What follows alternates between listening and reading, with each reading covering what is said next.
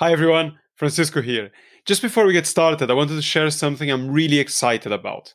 I recently launched the Story Powers Bootcamp, a course that teaches you everything you need to know about how to find, craft, and tell stories that work. But it's not just an online course, because you get personalized feedback from me for all the practical activities and 3 hours of live coaching to work through any challenges or focus on specific projects. So it's like if you bought a cookbook, but the chef came along with it. So go to storypowers.com and click on course. All the information you need will be there. So please check it out. And if you love the show and would like to support us, you can go to buymeacoffee.com/storypowers. I drink about 5 coffees a day, so any support would be much appreciated. All right, on with the show.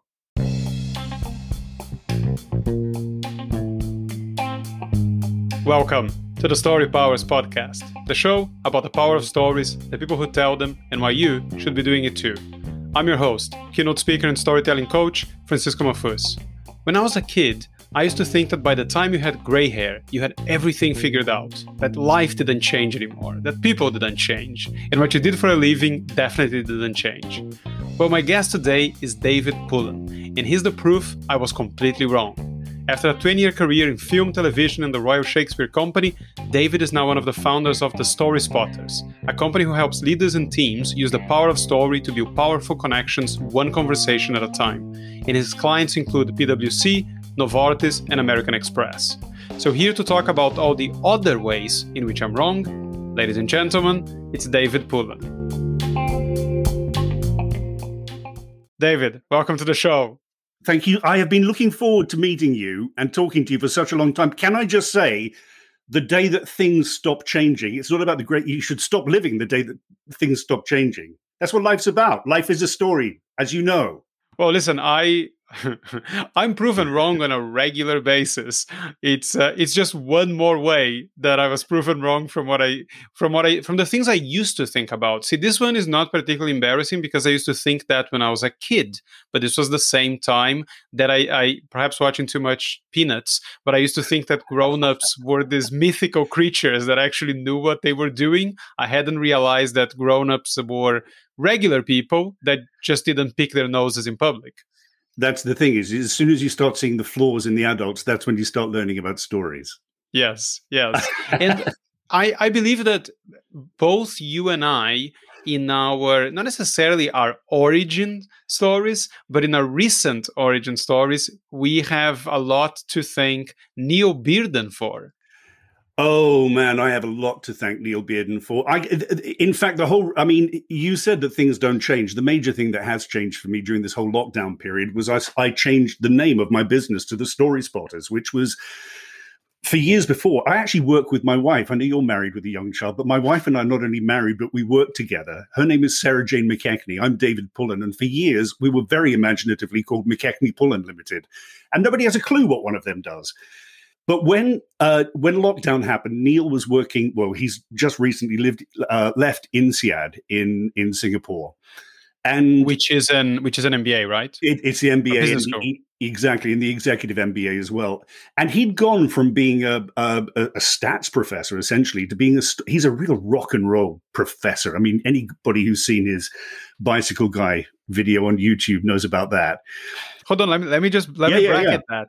Because I think we talked about this, but one of my introductions to LinkedIn, though, I had it for business like everybody did and never really paid any attention to it. And one day I was just, I looked at the feed, which is not something I used to do. And there was this bald guy wearing a black V-neck t-shirt telling a story about bicycles. And I watched that and I thought, wow, I had no idea you could do this. So this was around the time that I was deciding to start doing what I'm doing now. So I, for a very long time, had the bald guy as my inspiration. And not that long ago, maybe 3 months ago, I found out about a Snapchat filter that made people bald. So I made a little film of me bald with a black V-neck T-shirt, perhaps the one I'm wearing right now. And I talked about the bald guy that inspired me. And I actually said, I want a bald guy. Can someone find me who this bald guy is? And I think when I was talking to you over the messages and you mentioned Neil Bearden, I went to check out who Neil Bearden was. I was like, he's bald and he talks about stories. Exactly. And lo and behold, on his website, there is a video of the bicycle story. Are you connected to him now? Yes, I've connected to him. He should be coming on the podcast in August because he's moving He's just moved from back to North Singapore. Carolina. Yeah. Yeah, Well, yeah. friends, have you ever considered this? This is your Cinderella story. You're trying to find the bald guy. Yes, I've told it on LinkedIn, and I think this is the thing with origin stories, and I say this to people that work with me. Unlike superheroes, we don't just have one. So I have one that I use often, which is about me telling a story when I was 12 years old in school. But, I have other kung fu moments, these moments where I realized I have these powers. And this was one of them. This was one of those things where I thought, wow, I didn't really know that this is something you could do. So Neil Bearden, the plot wolf, should be coming on the podcast in August. Back to your story. No. But I want to pick up on something you say there, because I 100% agree with that. I think to sort of think you have one origin story or one connect. If you think, often people think of the origin story as your connection story, the story that's going to connect you to other people. I completely agree. There is not one size fits all. The story I'm telling now about Neil, because actually what happened is I saw his bicycle guy on LinkedIn, and I reposted and I said, there is so much to admire in what this guy's doing. He got in touch with me, said, thank you. That means a lot coming from you. He'd obviously seen what I'd been doing in the past. We ended up working together at INSEAD, at the business school, at the MBA. The reason the Story Spotters came about is he said, listen, David, I really like what you do, but what the hell do you do? And I said, well, the majority of my work is actually going into businesses. I listen to either their strategies or them connecting to clients if it's a big pitch, right? Because I do a lot of business development work. And I stop them when I think that they've arrived at a story that needs to be shaped and shared. And he went, oh, you're a story spotter. And I thought, that's interesting. I'll figure out what one of them does. And there are 4 elements to it. But that's my origin story of how the name came about of the Story Spotters. There's another origin story about how I got into story in the first place in a business. Let me pick you up on the name change, because I don't know if you've seen me talk about something I stole from Andy Enriquez, the airplane and the destination. I don't know if you've seen me talk about that. Seen that. Yeah, I have. Yeah. Okay, so for anyone who hasn't, essentially is this idea that if you want to sell someone on a holiday, you sell them on the destination. You don't sell them on the airplane. So a lot of people in marketing talk about benefits and not features. You should focus on what people get out of it, not what gets them there. And I think it's interesting with the change name. And again, the Story Spotter is a much better name than McKechnie Pullan. Yes. I heard you say, what is a McKechnie Pullan? And I think there's a children's book in there. No, what is a McKechnie Pullan? What does a McKechnie Pullan do? Exactly. It's like your version of the Gruffalo.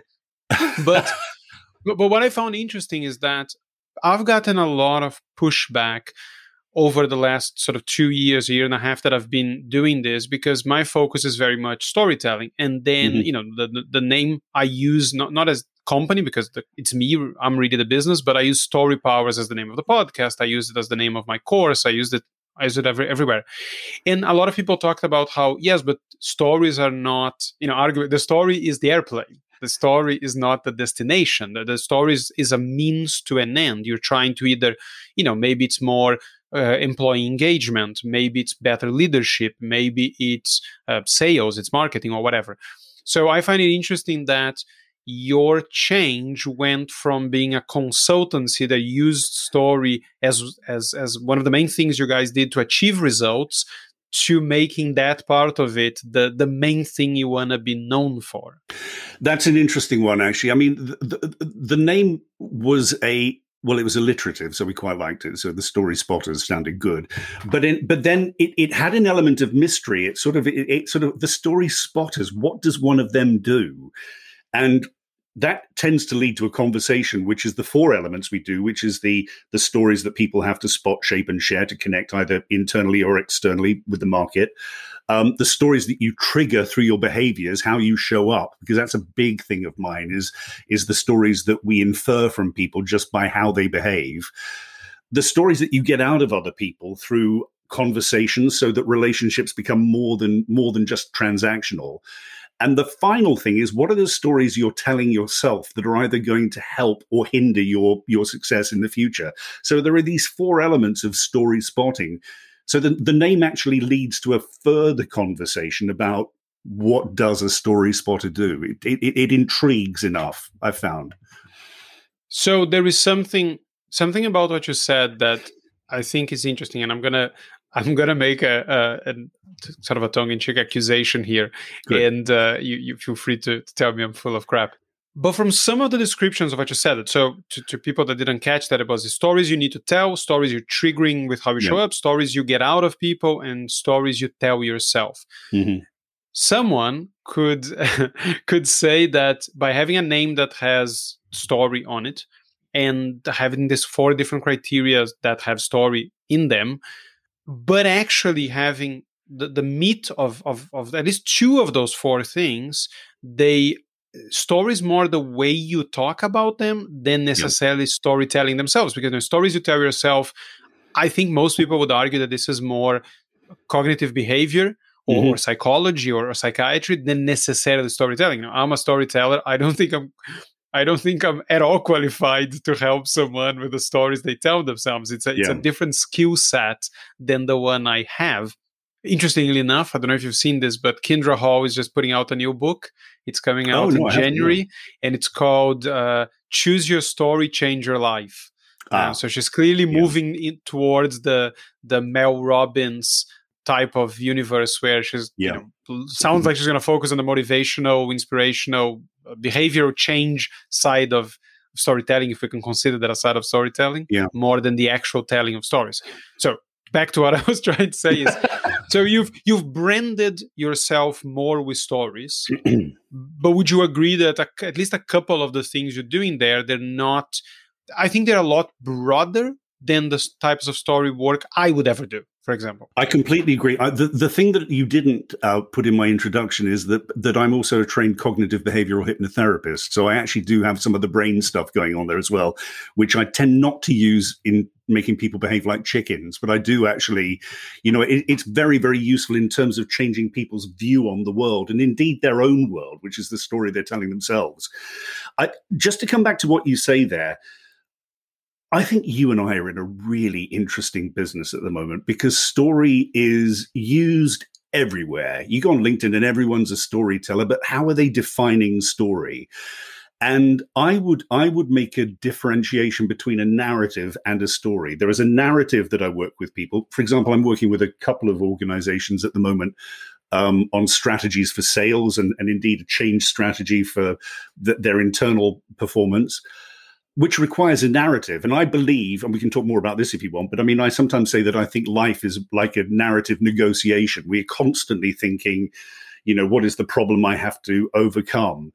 But over that overarching narrative, there are small stories that hang off that, which might be the traditional person in a time and place with a problem, series of events, overcoming a challenge, having surprises, all of the things that we know from that lodge in people's minds. So I would make it, the story spotters is nicer than the story and narrative spotters.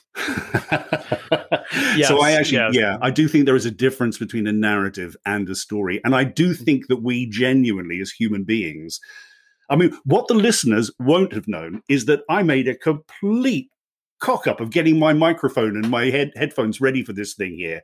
And so we have a situation whereas I'm sitting here and I'm really looking forward to talking to Francisco, but then suddenly none of my tech is working. So I have to run into the house. It's like I am negotiating the problems that are constantly cropping up in my life from the moment I wake up to the moment I go to bed. So that's why I think life is a series of narrative negotiations. And if you can spot the problems that people are trying to overcome, then it's still a form of story.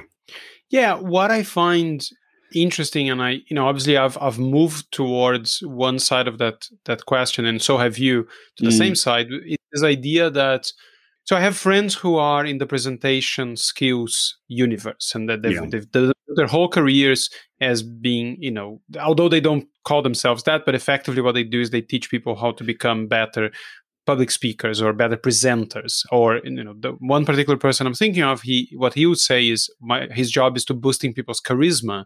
The medium is presentation training. Now, he doesn't actually say that, but a lot of people believe this is this idea of, but isn't story just one small part of it? Even if you have a presentation, a story is part of it, is not all of it. And I can see that argument, but I also think that there is an element of how good are you actually at specific skills, and how much can you get out of that skill if you're not at a certain level of quality. So if you get trained by a good presentation skills person who covers most of the things you need to cover to get someone from being okay to being good, are you genuinely going to come out of that being able to tell stories? If you couldn't, probably not. No, I've seen what those trainings are. I've done some of them myself.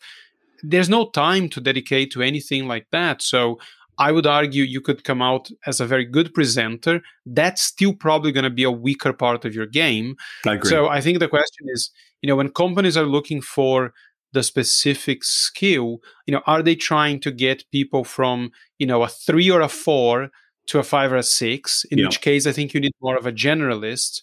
Or are you trying to get people that are reasonably competent to a higher level?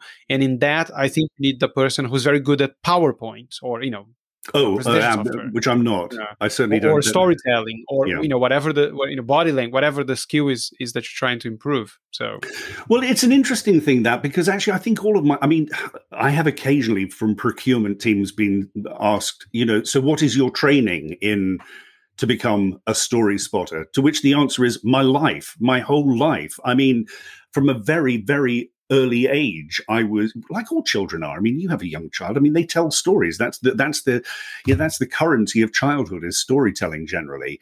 And I remember as I grew up, I mean, taxi drivers always used to say to me, "You should be a chat show host." I mean, because I would be. I've eaten so much food so quickly in my life because I've got other people talking at dinners because I'm just interested in people. And that combined with my performing background, where you do get the body language stuff, obviously, I feel like my degree was involved screenwriting. So structurally, I had a big background in the structure of story as well, and then added to that with the hypnotherapy side. All of these sides do come together. Well, a phone call I've just literally come off now, just before us talking. Essentially, it was a kickoff for a big sales pitch for a big global organization.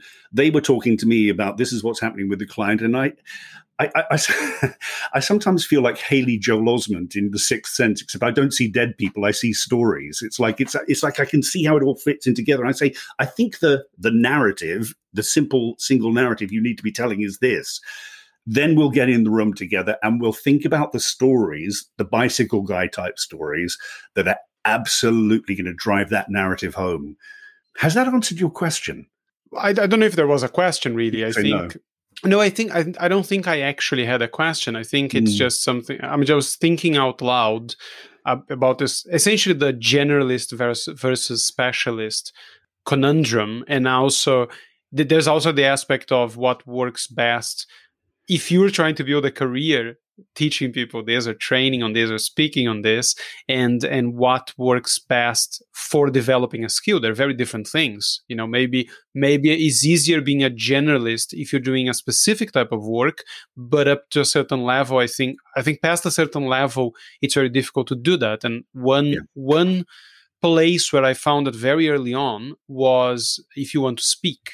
So I decided that I was much more interested in pursuing a career as a speaker who trains than a trainer who speaks. And I found that presentation skills was just not a subject that you can, if you want to be known for that, the market for keynotes on that is not broad. Companies don't hire someone to come in and do a keynote on presentation skills, but they hire people to do a keynote on storytelling. Yeah.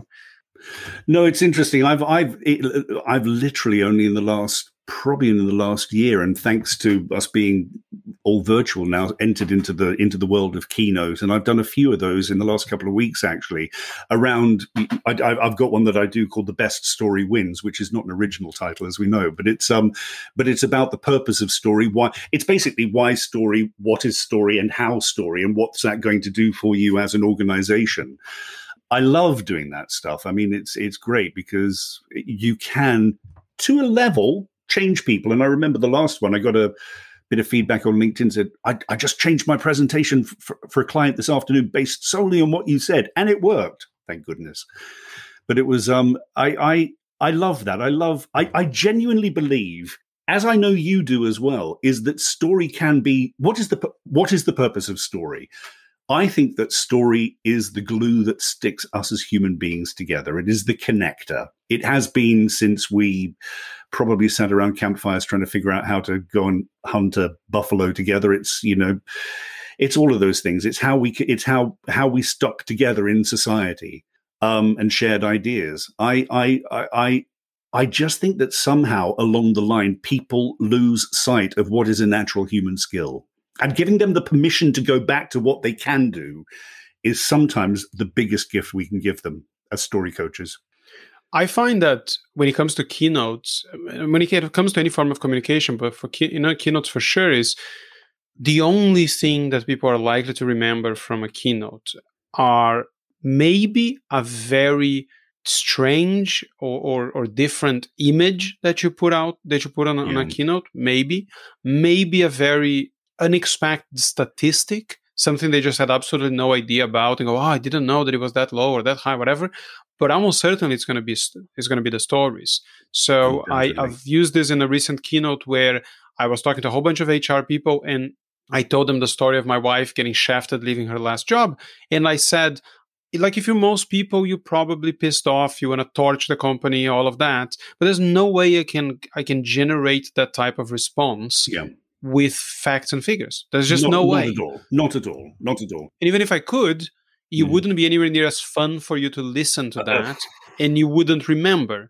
So I just find that the idea that you can do any type of communication, particularly slightly longer form communication, without packing it full of stories, just seems to disregard both what feels right, but also what the science says about how they are remembered, how they inspire us to action, and all of that.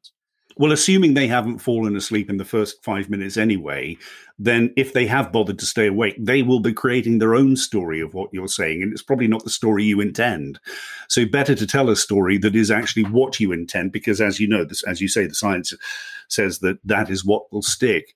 On the keynote thing, actually, interestingly, probably up 4 or 5 years ago now, I did a big project in India with HSBC. I don't think it matters I say who it was.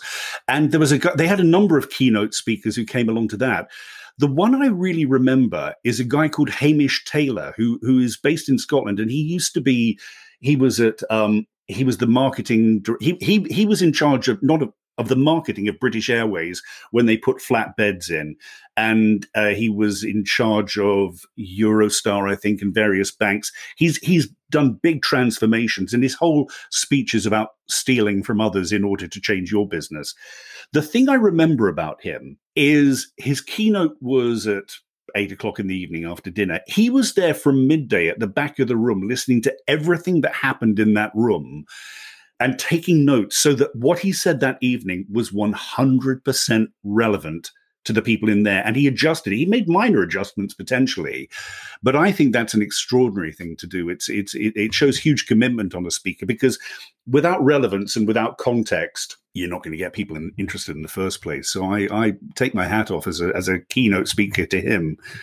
Yeah, there's some very basic things that you can do on pre-calls.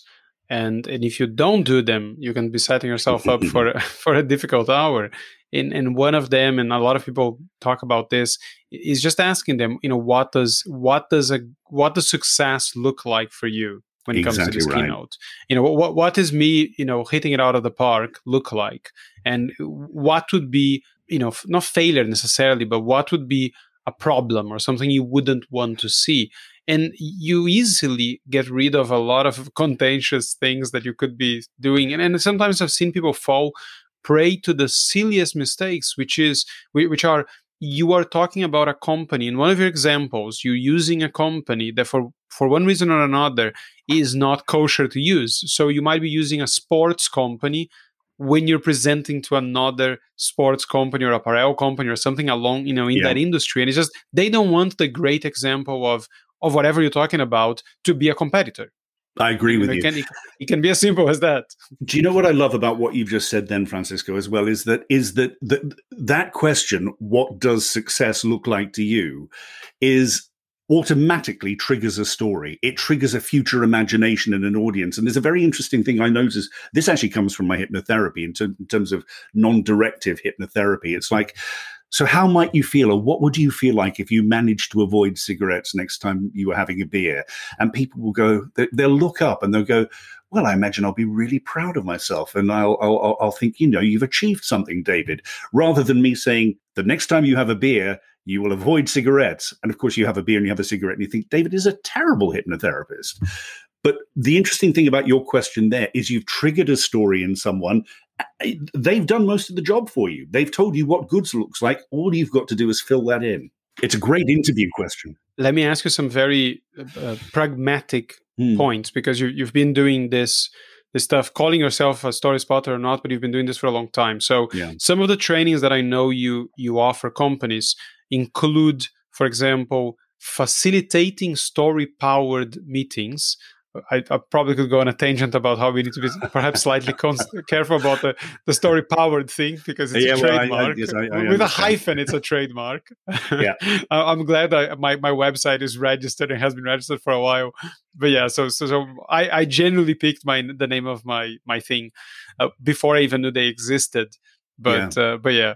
Anyway, right. So how would you train people to use stories in meetings? Now, I obviously have my ideas here, but how do you do that? Well, that's a very, very good question. It's how it's almost a view on how meetings are told. How a meeting is structured in the first place.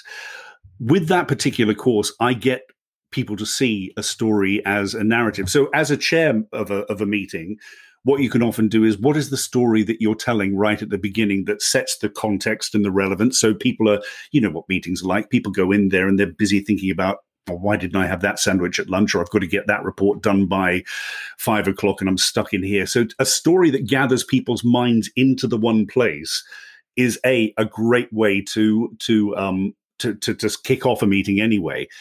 But then there are other elements of it as well. I mean, if you think of a 3-act structure, situation, complication, resolution, how many meetings have you been in where nothing gets resolved because people are coming at it from a different angle? So if you think about what is this, where are we in this meeting? Are we in the situation where we're just trying to understand the situation stage, where we're literally just trying to understand what is the context here? What are we dealing with?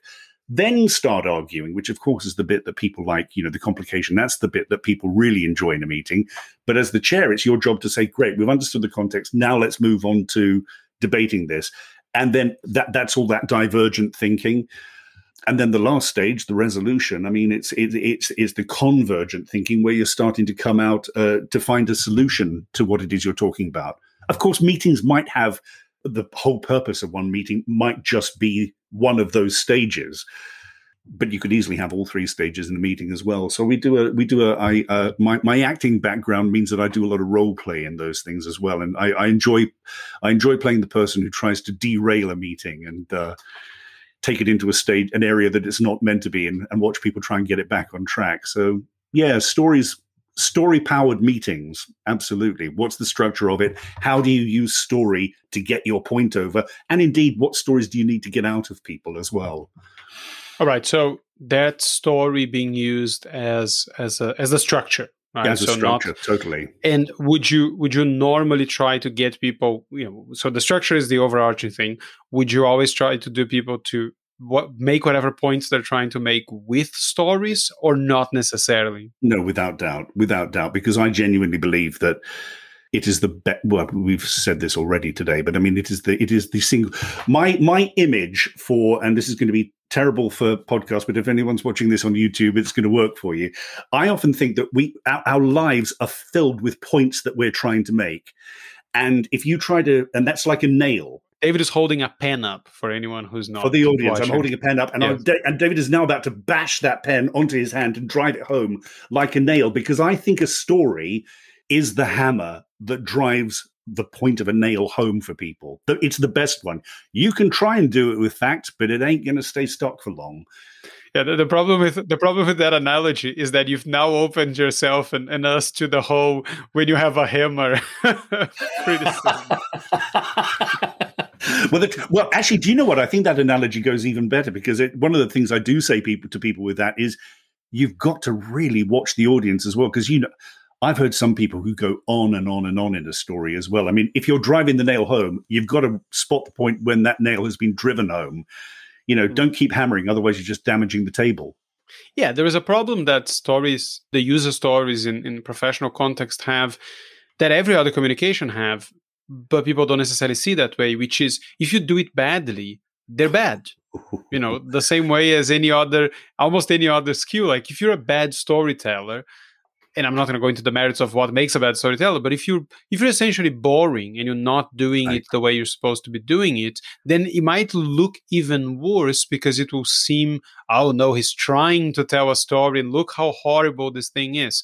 Whereas if you're just boring the way everybody else is boring, people don't tend to think too much of it, because they'll probably think, well, at least you're not trying. Yeah, I know.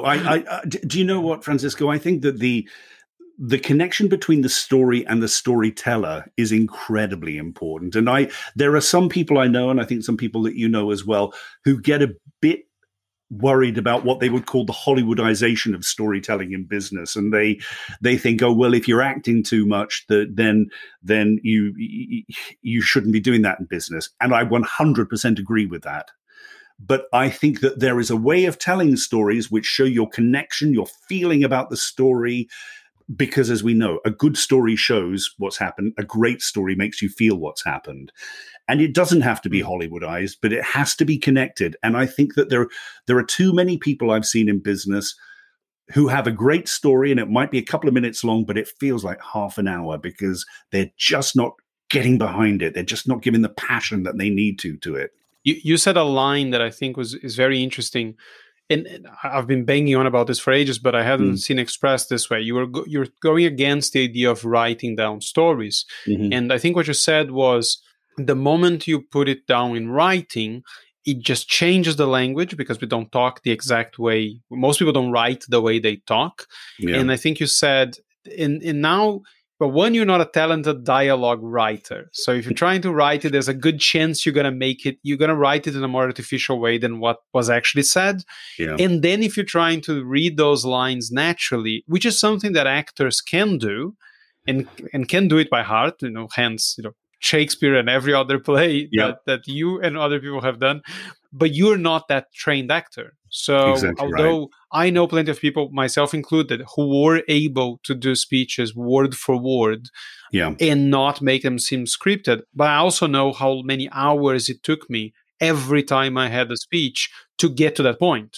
Oh, massively. I mean, when I was at the Royal Shakespeare Company, we rehearsed for 12 weeks, not so that it goes well, but so it can never go wrong. It's like it's like you walk on that stage as Hamlet or as whoever, Henry V at the beginning, and somebody could poke you in the middle of the night and say that line from Act 5, Scene 2. You'd know it. I mean, but who's got time for that? Who's got time for that in business? There's a guy called Marshall Gantz. Do you know that name? Do you know Marshall Gantz? I heard the name, but I'm not sure what exactly he's done. Okay, so Marshall Gantz teaches or taught, probably still teaches at Harvard Kennedy in the States. And he came up with this idea of what he called the public narrative. And the public narrative is basically, it's a leadership model of, this is my story, this is how it is relevant to the collective, and this is how it's relevant now. And he worked famously with Obama on his first election. So it was Obama's story, how that related to the story of the United States, and why that story was relevant now.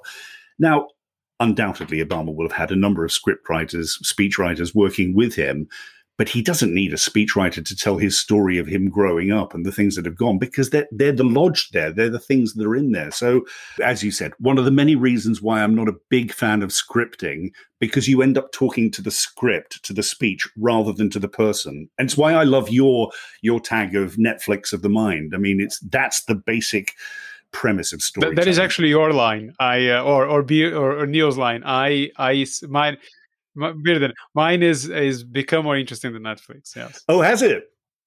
Yeah, that my headline is become more interesting than Netflix. That's my headline Oh, on LinkedIn. The Netflix of the mind, I think, is something Neil Bearden says, and I've seen you say, which I yeah. actually find it a bit, I must admit, I find that a bit odd, because how Don't say that to Netflix him; has it'll kill become, you. no, it just has become a replacement for the movies, right? Because a But lot of isn't people it say though? that a story should be, it should be a movie inside the listener's mind or inside the audience's mind. Yeah. And I find it interesting how we are now using Netflix like Netflix has replaced Hollywood, right? You don't say a movie, you say Netflix, right? Which But I would think, you well, agree that the our basic aim as storytellers is to transfer the images in our heads into the audience's head, into the listener's head? What I'm seeing, I yes. want you to have, yeah, Yes, which is my lead for you to talk yeah. about the rickety bridge.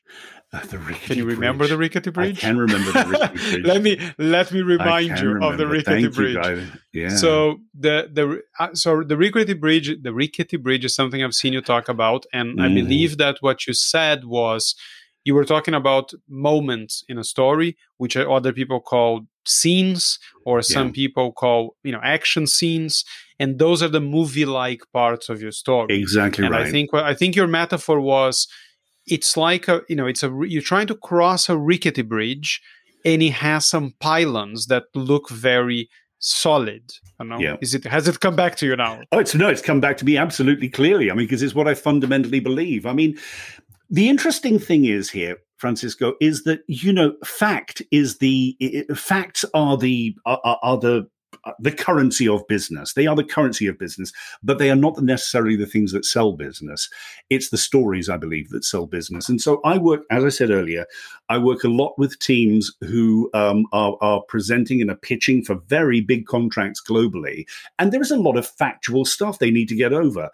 But I think one of my major jobs is to find those pylons. The facts of the rickety bridge, and the facts will fall down unless they are supported by the pylons of the stories. And if I give you an example of that, actually, I was working with a team last year who were pitching for some work with the bank, and the person who was in charge of it opened up.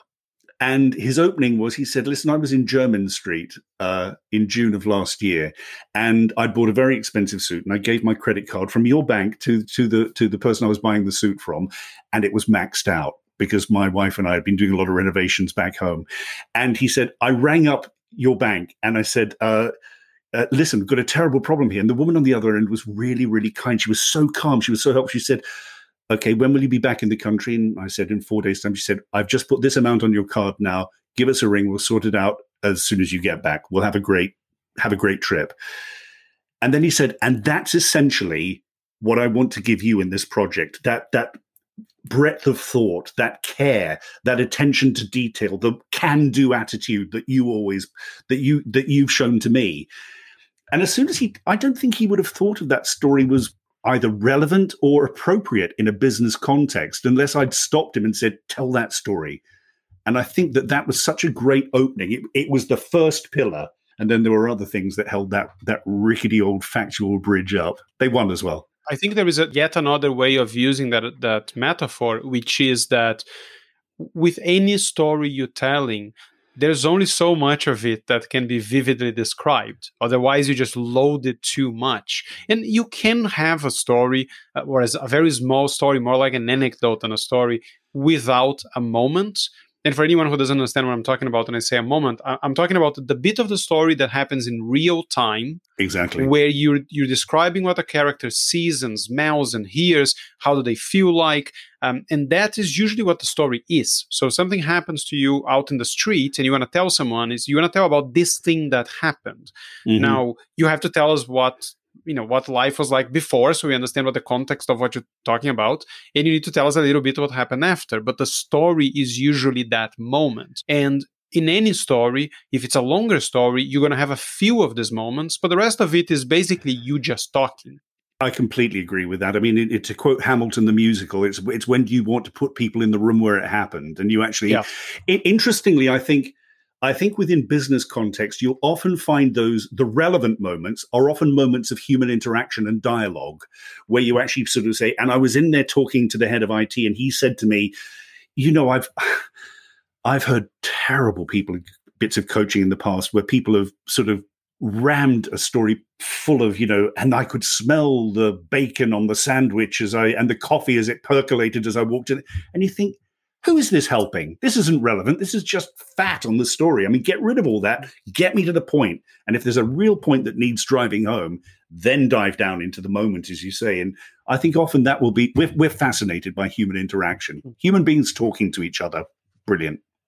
I think there's a lot of nuance to that point you just made, because on the one hand, we do want sensory descriptions, because sensory descriptions are what trigger the other 5 areas of the brain and not just the 2 responsible for language processing and acquisition. And that's why stories are literally more engaging to the brain, because there's more areas of the brain being triggered.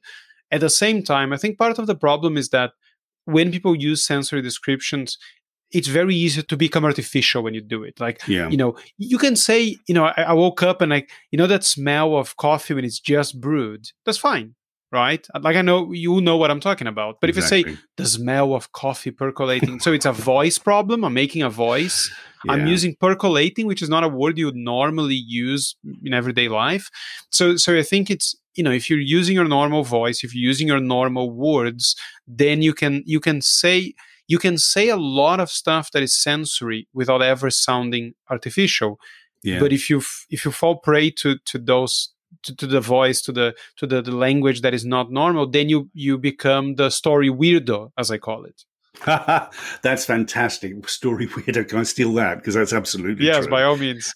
Yeah. One more thing about the story weirdo. The story weirdo not only is the person that does the voice and uses words nobody uses, but he overacts the story and he announces it every time. So he will either say, I have a story for you, or I have a great story for you, or you're going to love this story every time. The story weirdo will always announce it. Yeah, the S word. Yeah, it's so true. Yes. Do you know on that sensory thing? Actually, this goes back to Neil when I was working with him at INSEAD. It was what, and this is an interesting point actually, because it's one of the stories I really remember, and it was one of the MBA guys. And the point he wanted to make is that he's great at solving problems with teams, and he told this story about once a week, because they were people from all around the world. They'd get multicultural teams together or housemates together, and one person would cook a meal from their country. And he was from Iran, I think it was, and he decided to do a kebab in the oven. And he'd done this thing, and he'd made a rotisserie and everything. And suddenly there was this huge explosion. The thing had exploded. I mean, the whole oven had exploded. Suddenly there were 5 engineers from INSEAD with their head inside, with this smell of kebab everywhere, trying to figure out, because, well, maybe if you stuck that thing up there and then we put some sort of duct tape on that. And they managed to solve this thing. And even now, I think it was just such a great example of, somebody who works well in a multicultural team, solves problems, and it was all around the smell of a kebab. Yeah, and that is a perfect example of what we were talking about. It's almost impossible to use dialogue and not make it a moment. It's very difficult to say, because you could say my mother always said to me things like, and even then you're struggling not to make it a conversation. Yeah. But if you're using dialogue, if you describe, they're putting their head here and they're doing this and they're doing that, you're right in the middle of, and you can imagine most of that scene, even if you're not an engineer, if you don't like kebab or never tried cooking a kebab in the oven or anything like that. So yeah, I think that's a perfect example. And again, we could probably talk 5 years from now, and if you said, do you remember that kebab story I told you? I would know it. Like, I don't think I would struggle to remember someone trying to almost blowing up an oven because exactly. And there we go. That's the power of a story well told. Right. So I can see we are coming up to the time you have to dash. I could talk forever about this. Yes, I can imagine you, but probably, I don't know if it's a good or a bad thing that we have other commitments in our lives. Right. That's probably a good thing. So for anyone who wants to see what you're up to and find out more about you, is it thestoryspotters.com? thestoryspotters.com. We've got a page for we've got on LinkedIn, the Story Spotters on LinkedIn. Very happy for you to connect with me on LinkedIn, David Pullan. I wouldn't bother on Twitter because who uses that? Yes, because you're still going by McKechnie Pullan on yes, Twitter. exactly. Yeah, so I do want to see that children's book. What is a McKechnie Pullan? The McKechnie Pullan. The McKechnie has Pullan. A lot of legs. Well, literally, perhaps. I expect you or claim your commission. Make it with no legs. The McKechnie Pullan has no legs. Yes, tell Sarah Jane that. Let's see where that one goes. I will do.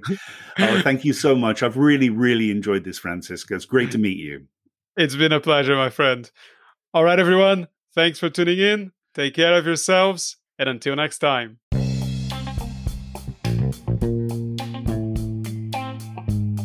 I hope you enjoyed the show. And if you did, I'd love for you to subscribe and leave us a review or a rating on the Apple Podcasts app. It's very easy. You open the app and find this show. Then scroll down a little, and when you see the stars, tap. I'd really appreciate it, and it does help other people find us. And if you'd like to get in touch or find out more about what I do, reach out to me on LinkedIn or visit my website, storypowers.com.